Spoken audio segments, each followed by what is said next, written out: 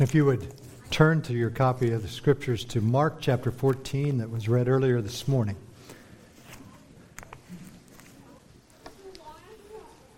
The account described by Mark this morning goes suddenly into overdrive on this last night of Jesus' life on earth. The speed has gradually picked up, but it is unmatched by the explosiveness we will read of in the next 12 to 15 hours. Here are some highlights of the past week leading up to this tumultuous night. Monday, Jesus enters into Jerusalem in victory. He's riding a donkey colt and immersed in the praise and adoration of thousands. The common people line the streets and they spread out their clothing in the road before him. They wave palm branches in a display of exultation and praise. And at the end of the day, he makes a brief stop at the temple on the way out of town for a night's stay in nearby Bethany. Tuesday, Jesus returns, and he returns to that temple.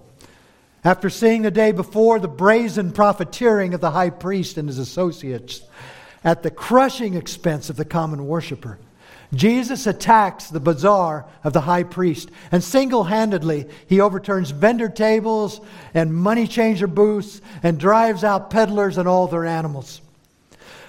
For at least a few days, the temple has again become a house of prayer rather than a den of thieves.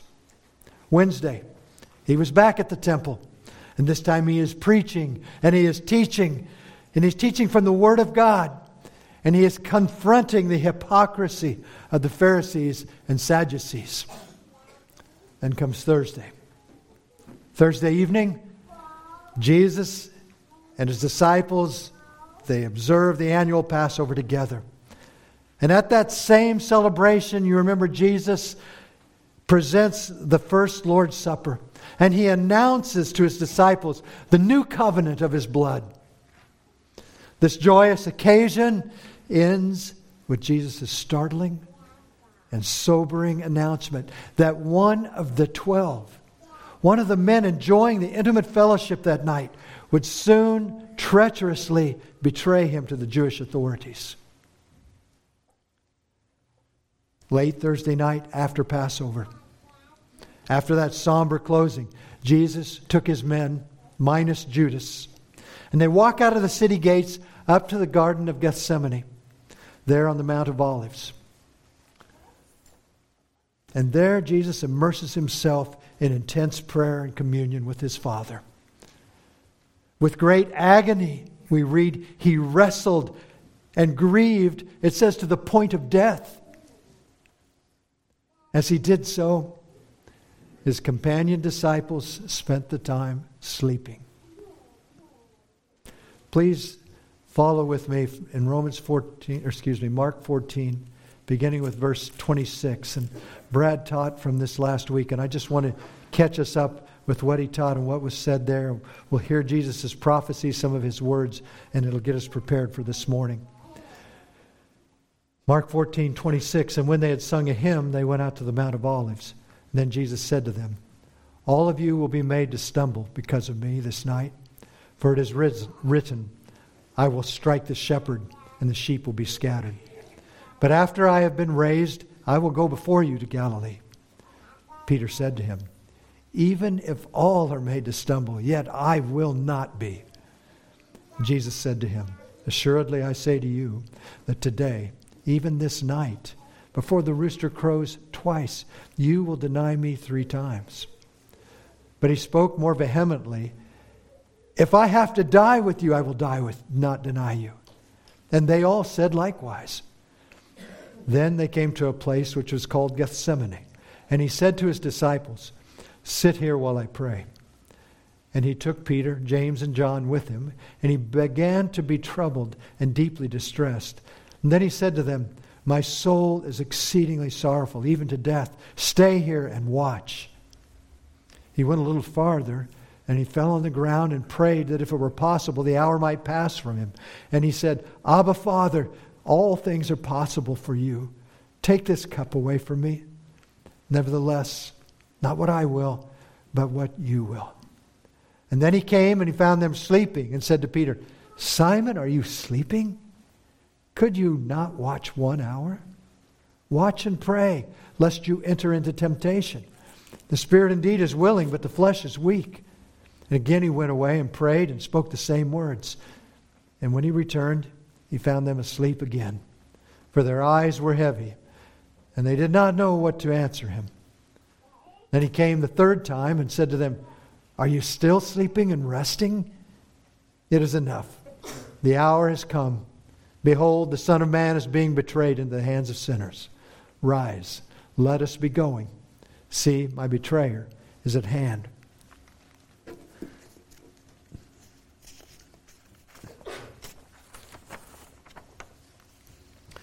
Mark's writing style, as we have discussed, is ideal in capturing the frenzied pace that builds in the next few minutes in the Garden of Gethsemane. The hurried arrest takes off violently. And then we read in verse 43, "And immediately while he was still speaking, Judas, one of the 12, with a great multitude with swords and clubs, came from the chief priests and the scribes and the elders." The execution plan is initiated. There is a setup. There is a definite setup. Isolated in a darkened garden, sleeping disciples nearby amidst the grove of trees, the Son of God has been deep in intense prayer with his Father. He returns to the slumbering watchman when suddenly the scene is shattered by an aggressor mob of Roman soldiers, temple guards, high-rank officials, and their servants, clamoring with torches, swords, and clubs. There is no interlude here. Even while the words, "See, my betrayer is at hand," as these are coming out of Jesus' mouth, the mob invades the garden. And at the spearhead of the assault is Judas. Each of the gospel accounts here identifies Judas as one of the 12. Besides validating Jesus' prophecy that one of his own close followers would betray him, this reality drives home the pain of an intimate friend turned traitor. Psalm 41:9, David cried out, "Even my own familiar friend in whom I trusted, who ate my bread, has lifted up his heel against me." Again in Psalm 55, such heartbreak, he writes again, "For it is not an enemy who reproaches me, then I could bear it. Nor is it one who hates me who has exalted himself against me. Then I could hide from him. But it was you, a man, my equal, my companion, my acquaintance. We took sweet counsel together and walked to the house of God in the throng." You see, in the eyes of the disciples, Judas was a brother at the meal. He was a friend to serve alongside. He was a familiar co-worker. He, Judas, and at least one other disciple had even been sent out as a co-laboring team, missionaries for Jesus. Think of this. They had prophesied in Jesus' name. They had cast out demons in Jesus' name. They had done many wonders, miracles in the name of Jesus. But in the end, his lawlessness is proven. He went out from them, as John wrote, but he was not really of them. For if he had been of them, he would have remained with them, but he went out in order that it might be shown that he was not of them. But you see, Judas is only a pawn here.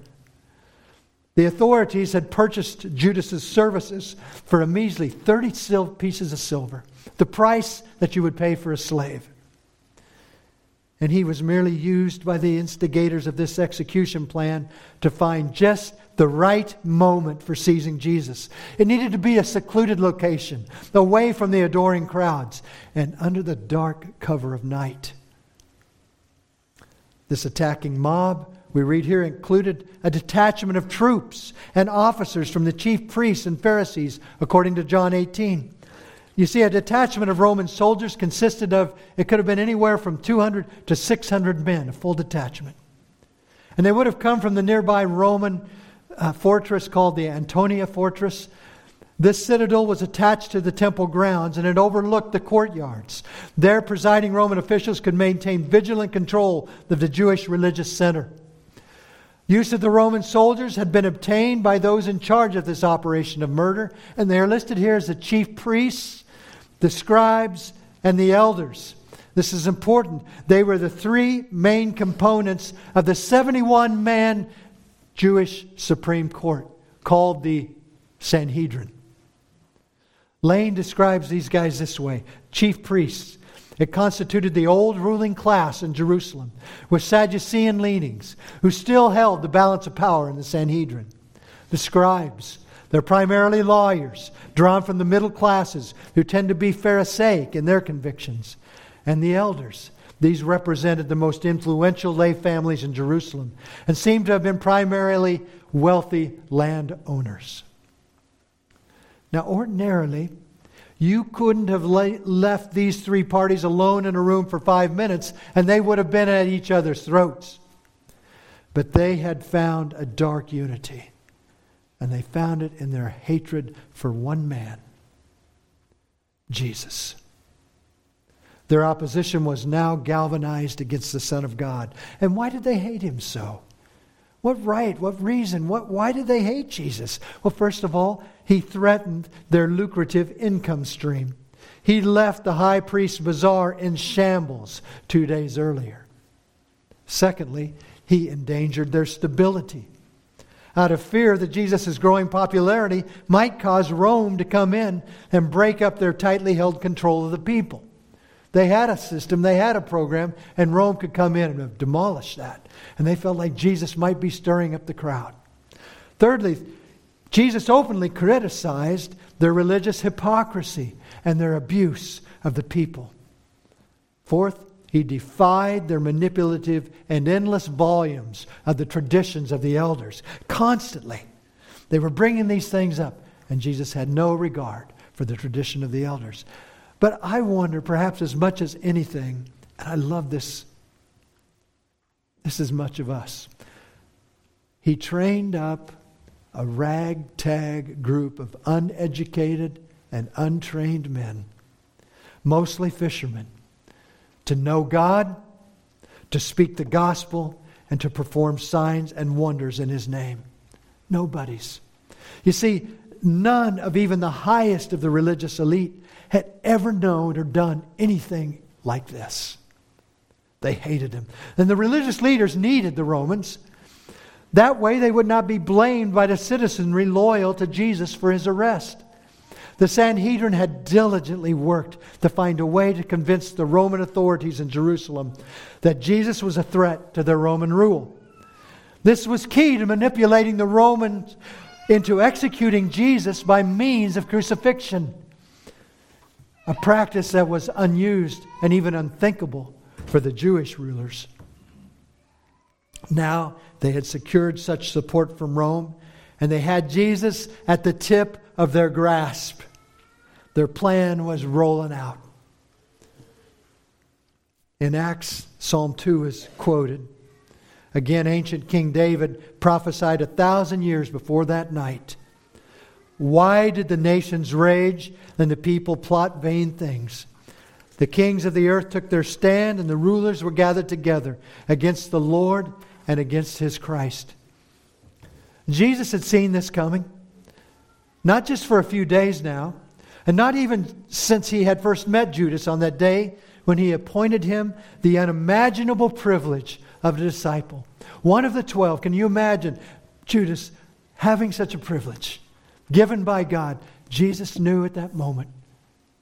Jesus knew the coming of this day as clearly as you and I know the moment that we are now sitting in reality in this room with person by each of us. What we sense as reality, Jesus knew that from the beginning of time. You see, His omnipotence, His omniscience, they know not the bounds of time. He had seen this before the world began, and Jesus was fully prepared. Yet, what had He done? He had spent the night agonizing and grieving in intense prayer to face it. See His example. But the disciples, perhaps it could be said this way: the wages of sleep and rest versus the power of concentrated, passionate prayer are clearly on display as we see the frightened, frenzied confusion of the disciples. and the steady and controlled authority of Jesus Christ. Where are you as we look at these men? Where are you? Are you ready for any moment even close to one such as this? Are you caught up in slumber spiritually? Or are you ready to stand alongside your Savior, having spent regular and intimate time with Him in His Word and prayer? Do you know Him? Is your heart knit with Jesus? I want to push you, and I want you to push me. I think we would all agree that the days ahead are days that will demand spiritual strength and maturity. Nearness and faith in Jesus Christ will be needed like never before in our lifetime. There will be days of trial and distress. But the same day is the day of opportunity for meager men and women like you and me. You see, such trials against blatant evil afford the platform upon which we can glorify Christ beyond what you have ever imagined. But are you ready? Are you growing in readiness? Or are you spiritually sleeping as these days come upon us? Hear the prayer of David. You have tried my heart. You have visited me by night. You have tested me, and you found nothing. I have purposed that my mouth will not transgress. As for the deeds of men, by the word of your lips, I have kept from the paths of the violent. My steps have held fast to your path. My feet have not slipped. I have called upon you. For you will answer me, O God. Incline your ear to me. Hear my speech. Wondrously show your loving kindness, O Savior, of those who take refuge at your right hand, from those who rise up against them. Keep me as the apple of the eye. Hide me in the shadow of your wings, from the wicked who despoil me, my deadly enemies who surround me. This prayer is a prayer for us. It may seem extreme, but I don't think it will seem so extreme much longer. Know Christ. Be intimate with Him. Do not neglect Him. And don't let me neglect Him. Let us push each other. In Hebrews it says that we would, one of the translations is spur one another on toward love and good deeds. We want to shine. We want to glorify this Savior of ours. But we cannot do it if we do not know Him. We will be like those disciples asleep while Christ is praying. And then what happens? They're sleeping, they're slumbering, and suddenly the moment arrives and we will see what happens. Now his betrayer had given them a signal saying, whomever I kiss, he is the one. Seize him and lead him away under guard. Identify the target. We have Judas, one of the 12. Now how is he identified? Look at the verse. What's he called? His betrayer, the traitor. One who yields Jesus up or surrenders Him to the enemy. It's interesting, in Judas' ancestry, there had been Abraham, who believed God, and it was accounted to him for righteousness. And he was called the friend of God. But Judas would now exist in infamy forever as the betrayer of God. How would this betrayer play his hand? First of all, a signal was actually necessary in order to identify Jesus, the target.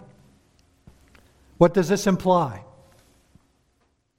It implies what Isaiah the prophet told us in Isaiah 700 years before the Son of God walked the earth. We read in Isaiah 53, for he grew up before him like a tender shoot, and like a root out of parched ground.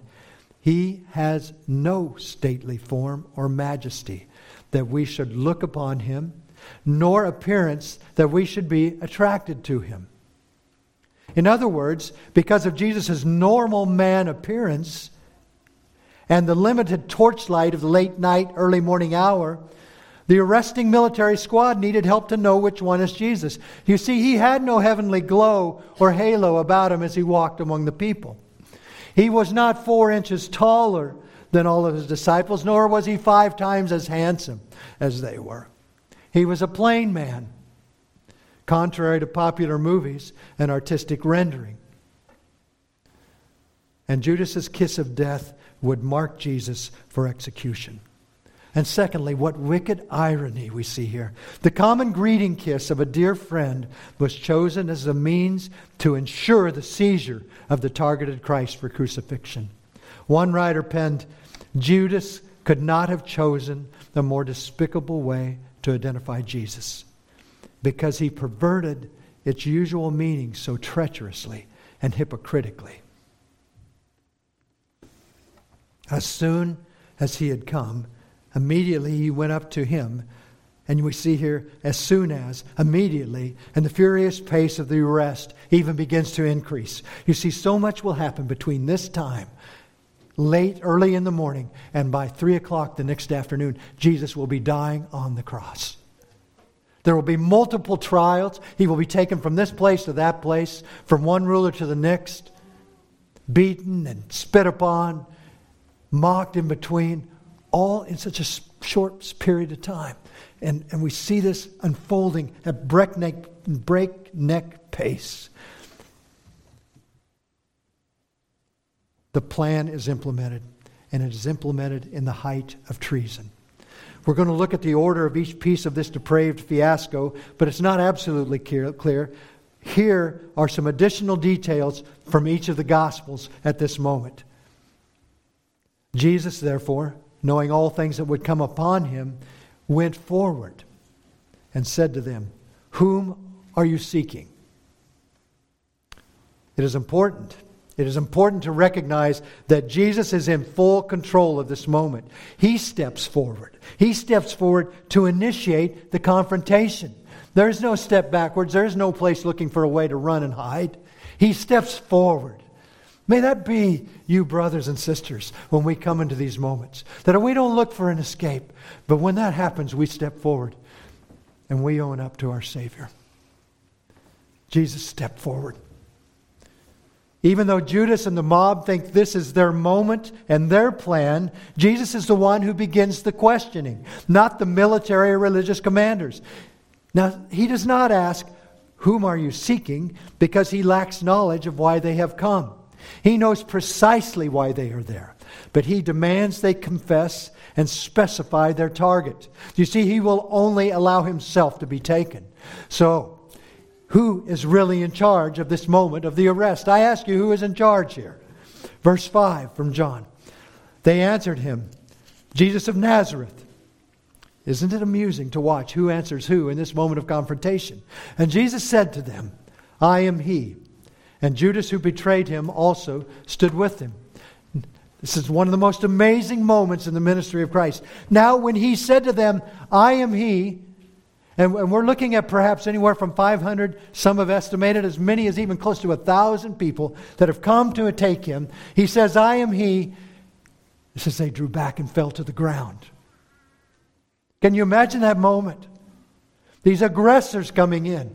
Jesus steps forward. "I am he." And they fall flat backward. Now, as many a reader has asked, after such a demonstration of Jesus' complete power and control of each of his attackers, why would these foolhardy men continue on with a completely inverted mission? They are answering to Jesus. They are falling back in fearful stupor simply at his word.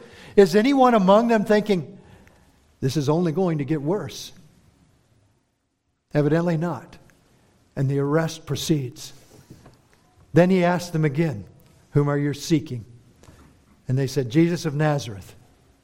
And Jesus answered, "I have told you that I am he. Therefore, if you seek me, let these go their way." Then quickly to Matthew 26. And Jesus then turns to Judas and says, "Friend, why have you come? Judas, are you betraying the Son of Man with a kiss?" And Judas said to him, "Rabbi, Rabbi," and kissed him.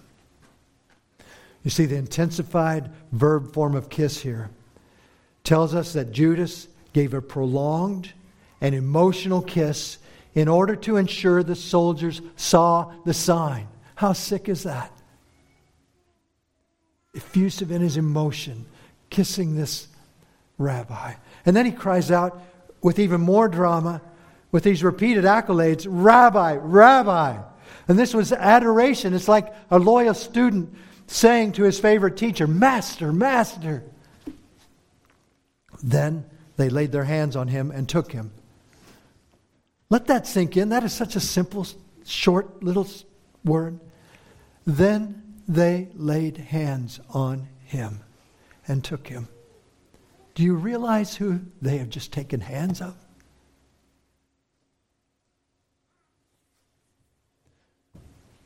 The height of arrogance. Peter would describe this height of sinful disdain as he preached in the streets of Jerusalem just a few months later. There he would say, "Men of Israel, hear these words. Jesus of Nazareth, a man attested by God to you by miracles, wonders, and signs, which God did through him in your midst, as you yourselves also know. Him being delivered by the determined purpose and foreknowledge of God." Who was in charge? The determined purpose and foreknowledge of God. "You have taken by lawless hands." And that they did. Now, I ask you to think of this. At this precise moment, the entire planet of Earth and all its inhabitants received an infinite measure of mercy, and that its Creator did not instantly annihilate the entire world and all of mankind for this assault. You see, they have taken the Son of God into their hands. This puny mortal soldier man, whose breath and beating heart were sustained to life only by the word of the one he is accosting. You see, they've grabbed the one that sustains them. The instant such an arrogant worm touched the flesh of the King of Kings and Lord of Lords, God would have been perfectly just in exterminating these self-important fools. But He did not. And He did not, even knowing that this is only the beginning of the brutalizing torture that would be heaped upon His Son by these men for the next 12 hours. Manhandling the Son of God. What ignorance, what arrogance, what self-righteousness, and an offense to the perfect holy God. Directly, the completely unknown jeopardy they were flirting with to their own destruction. Little did they know who they had laid hands upon. And Luke says, when those around him saw what was going to happen, they said to him, "Lord, shall we strike with the sword?" And so suddenly the plan is confronted. First of all, it's confronted by Peter. Verse 47 says, "And one of those who stood by drew his sword and struck the servant of the high priest and cut off his ear." Much has been said about this episode.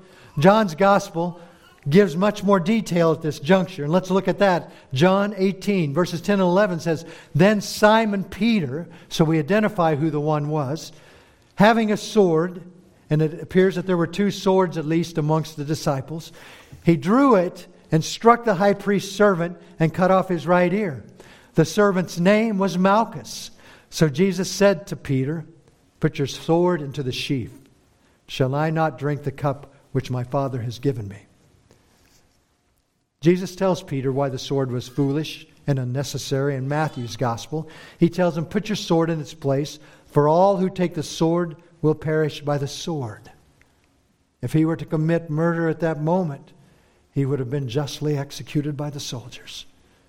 "Or do you think," Jesus goes on to say, "that I cannot now pray to my Father, and He will provide me with more than 12 legions of angels?" A Roman legion consisted of 6,000 men at full strength. 12 legions would have amounted to 72,000 angels Jesus could have had in a moment. If one angel in the days of King Hezekiah killed 185,000 Assyrian soldiers in one night, the potential power of 12 legions of angels is beyond imagination. That was the power at the disposal of Christ as this unfolds. Grasp what's going on here. It is completely in His control. He could do anything. He could call anything. He could change the moment if He had chosen. But He is following down this path. Commentators have seen in this reaction by Peter and the other disciples a fervent willingness to fight for Jesus Christ, but an abject fear of dying with Him and for Him. You see, the sword came out of Peter's belt quickly, if not very accurately. But the speed of the drawn sword is matched shortly by the speed of Peter's feet and all the apostles running for their lives once they realize Jesus is not going to resist and they may be arrested as well. I quote, "Hence it is again evident that we are much more courageous and ready for fighting than for bearing the cross. And therefore we ought always to deliberate wisely what the Lord commands and what He requires from every one of us. But as they improperly attempt more than the calling of God's commands or permits, their rashness is justly condemned. And therefore let us learn that in order that our obedience may be acceptable to the Lord, we must depend on His will, so that no man shall move a finger except so far as God's command." Another writer said, "It is easier to fight for Christ than to die for Him. But Christ's good soldiers overcome, not by taking other people's lives, but by laying down their own." Let me quote that again. It is easier to fight for Christ than to die for Him. But Christ's good soldiers overcome, not by taking other people's lives, but by laying down their own. And once again, the example of Jesus' disciples that night is put to us, current day disciples. Would you have drawn the sword and been ready to fight? I imagine some of us would have said yes. After all, why not? You have the Messiah. You've seen Him raise people from the dead. You've watched Him heal the sick. You saw Him calm a raging storm at least twice simply by willing it into existence. One word.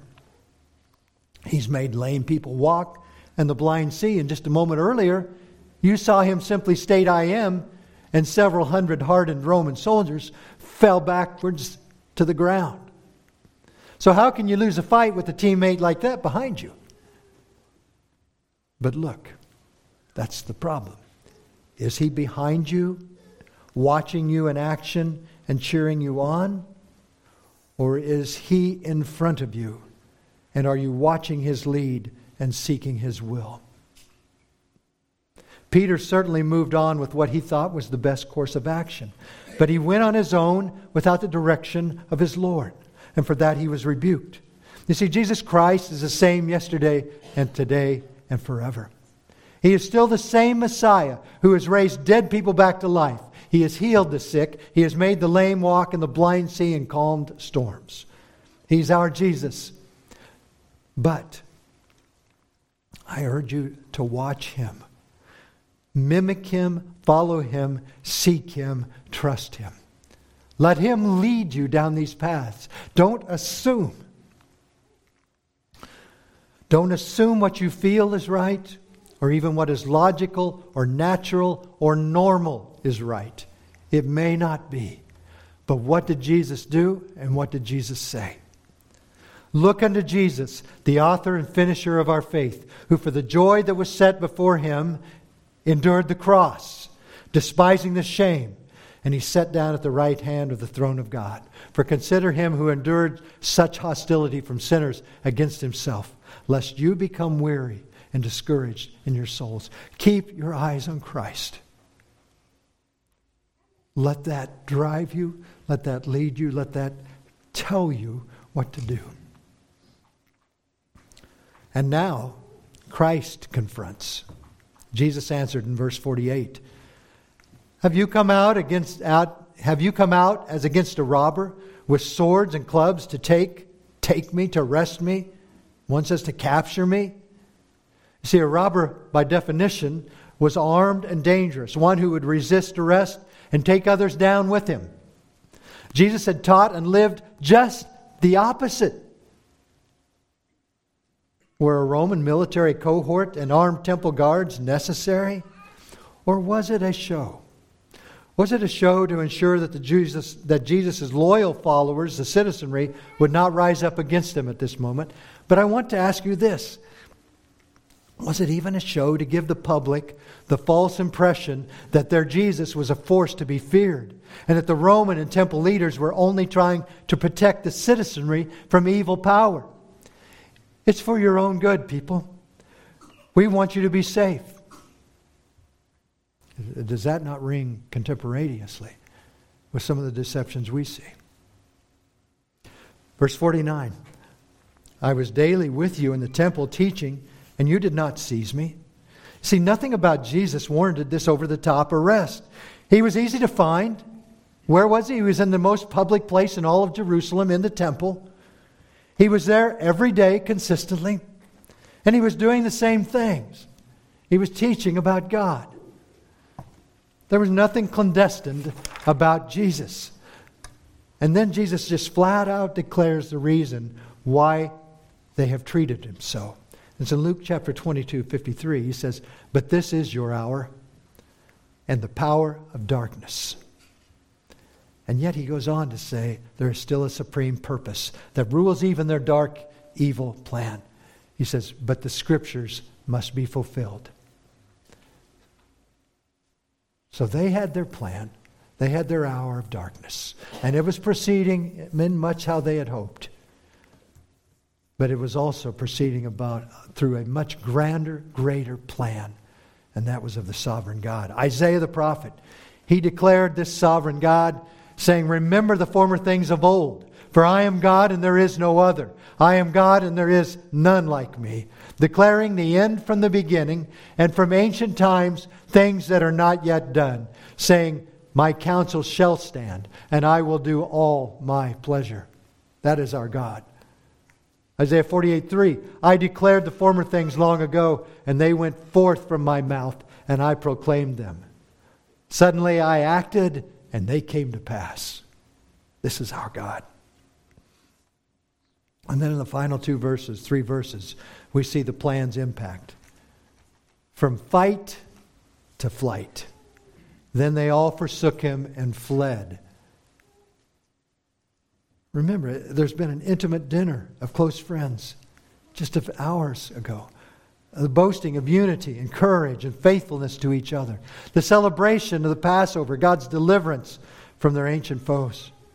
Jesus has even promised a future kingdom with them. And one writer said, hence we may again infer how much more ready they were to fight rashly than to follow their master. Another wrote, the betrayal of Judas is thus multiplied by the wholesale failure of the disciples. They all abandon Jesus and flee. Like a beautiful crystal vase hurled onto a granite tombstone, everything shatters before the disciples' very eyes. Their confident hearts grow suddenly cold and full of fear. Now it is Jesus alone. Not one friend courageous enough to stand with him to the end. Fear has captured his men, and they have fled for their lives. As we saw last week, Zechariah 13:7 is fulfilled. Awake, O sword, against my shepherd, against the man who is my companion, says the Lord of hosts. Strike the shepherd, Christ, and the sheep will be scattered, the disciples. Verse 51 says, now a certain young man followed him, having a linen cloth thrown around his naked body, and the young man laid hold of him, and he left the linen cloth and fled from them naked. One might ask, who is that? I have no idea. The Scriptures don't give us that name. There's a lot of inferences about who it might have been, but I think we ought to be very cautious when the Scriptures don't give a name, that we don't run and give a name real quickly either.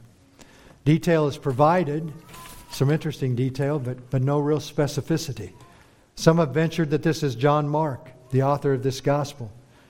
He's perhaps speaking about his own cowardly self at the time Jesus was arrested. But that requires a lot of speculation, And I think we would have known that had it been important. No name is given. No role or position is shared about this person. We know this. He is a young man.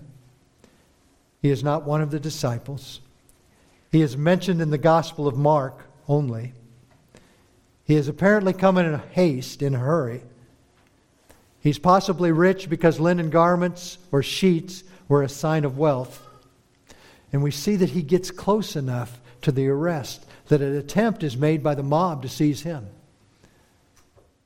But he escapes, and he loses the linen and ends up a naked or partially clothed deserter like all the others. What do we understand from this? It's hard to know, but I think what we can say is those near to Jesus, those disciples, and those watching from a distance, there was no difference. Everyone left Jesus, fearing for their lives. Finish with this quote. On that historic night, against the backdrop of mayhem and darkness, the undaunted majesty and triumphant tranquility of Christ shone as brightly as ever. We see the failures of the disciples. We see the gross failure of Judas. But who's with him now? No one. And we can identify with that. How many times have we failed to recognize our Savior publicly, to speak of Him, to be moved to do so? And we walk away, and I've done this many times, thinking, I should have done that. And then we live on. We do not want to be counted among those. We want to be counted among those who stand for Christ and look at every opportunity to exalt our Savior. Some application would be, do not sleep spiritually as the days of trial fast approach. Do not sleep spiritually. Know Christ intimately. Pray and seek His Word diligently. Spend much time with Him. And I know that it's hard to carve that out. If you have a handful of children, young, that need diapers, and some need to know calculus, and how do you do all that? Or you're running a business, or the demands upon you are to meet deadlines. So I can't tell you how you can do this, but I can tell you you must do it. Or when that day comes, when you have the opportunity to step up to the platform and die for Jesus, you will run like those disciples did. So figure it out. You figure it out. But know Him and spend time with Him. And seek Him. He will give you that if you will ask Him and seek Him to draw yourself to Him. Most of our failures don't come because we're trying so hard and we can't get it in. Most of it comes because it's not a priority. We don't see the very essence of life in knowing God. But we must. And that's one of the blessings of the approaching times of difficulty. If nothing else will shake us up, maybe that will. We want to be able to stand when the soldiers come, when the temple guard comes, when the authorities come, when the non-believers hate what we're doing. We want to stand in grace in the authority of Christ. Secondly, seek the will of God above your natural response or even spiritual inclination. Man, that is a tough one for me. Sometimes I want to act first and then pray later. Act first and then read later. That's the bad way to do it. You saw what happened to Peter. He says, put it away. Don't get in the way of what's going on here. Peter is going to clearly deny Him soon, 3 times. But he has denied Him several times already of who He is and what He's done and sleeping on the job and these things. But yet God will use Peter, and we'll see that. And that's exciting to remember. But seek God. Ultimately, be ready to die for His name more than fight for survival. And lastly, I say, trust in the sovereignty of Jesus Christ and follow Him. And this is something I'd like to ask you to do in your own homes, either as a family or as an individual. Read this story over again, and read it again, and read it again. And as you do, jot down how you see Jesus in control. Note, it is expressed over and over again. But look at that and marvel at him. I put as a title something that may seem unrelated, but let me pull that up so I don't miss it. Christ undaunted at the mouth of the furnace. And I'd like for you to turn, if you would, with me to Daniel chapter 3.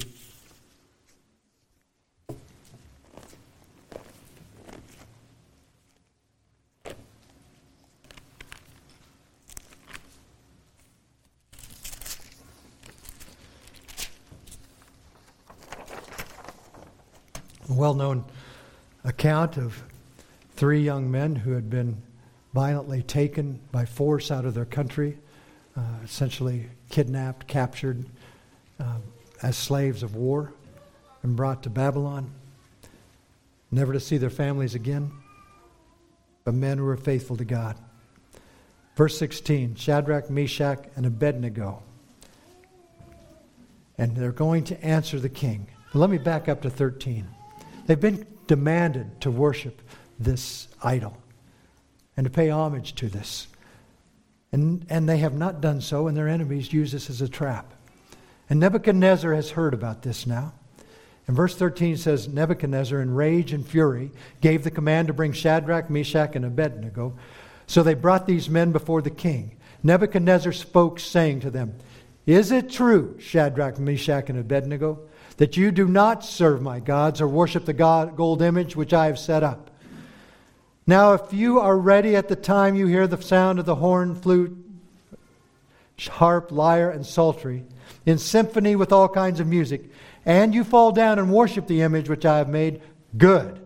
But if you do not worship, you shall be cast immediately into the midst of a burning fiery furnace. Then who is the God who will deliver you from my hands? Verse 16. Shadrach, Meshach, and Abednego answered and said to the king, O Nebuchadnezzar, look at the cool here.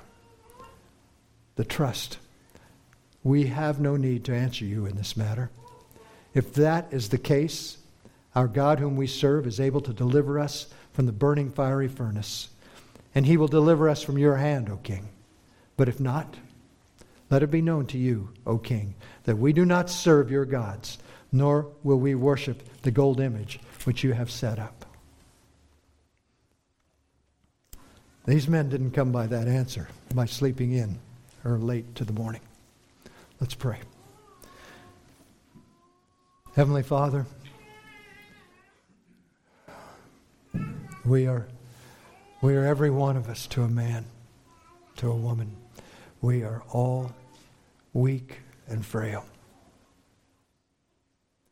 And we desperately need you. And it appears that you are placing us in opportunities even now, regularly, to bring glory to your name. Father, please equip my brothers and sisters and myself with your Spirit, with the knowledge of you, with faith, so that we can stand beside our Savior when these moments come. That our lives will either be lived or sacrificed to the praise and glory of our King. For you are worthy for eternity, and you have granted us the privilege to spend it with you. In your name we pray. Amen.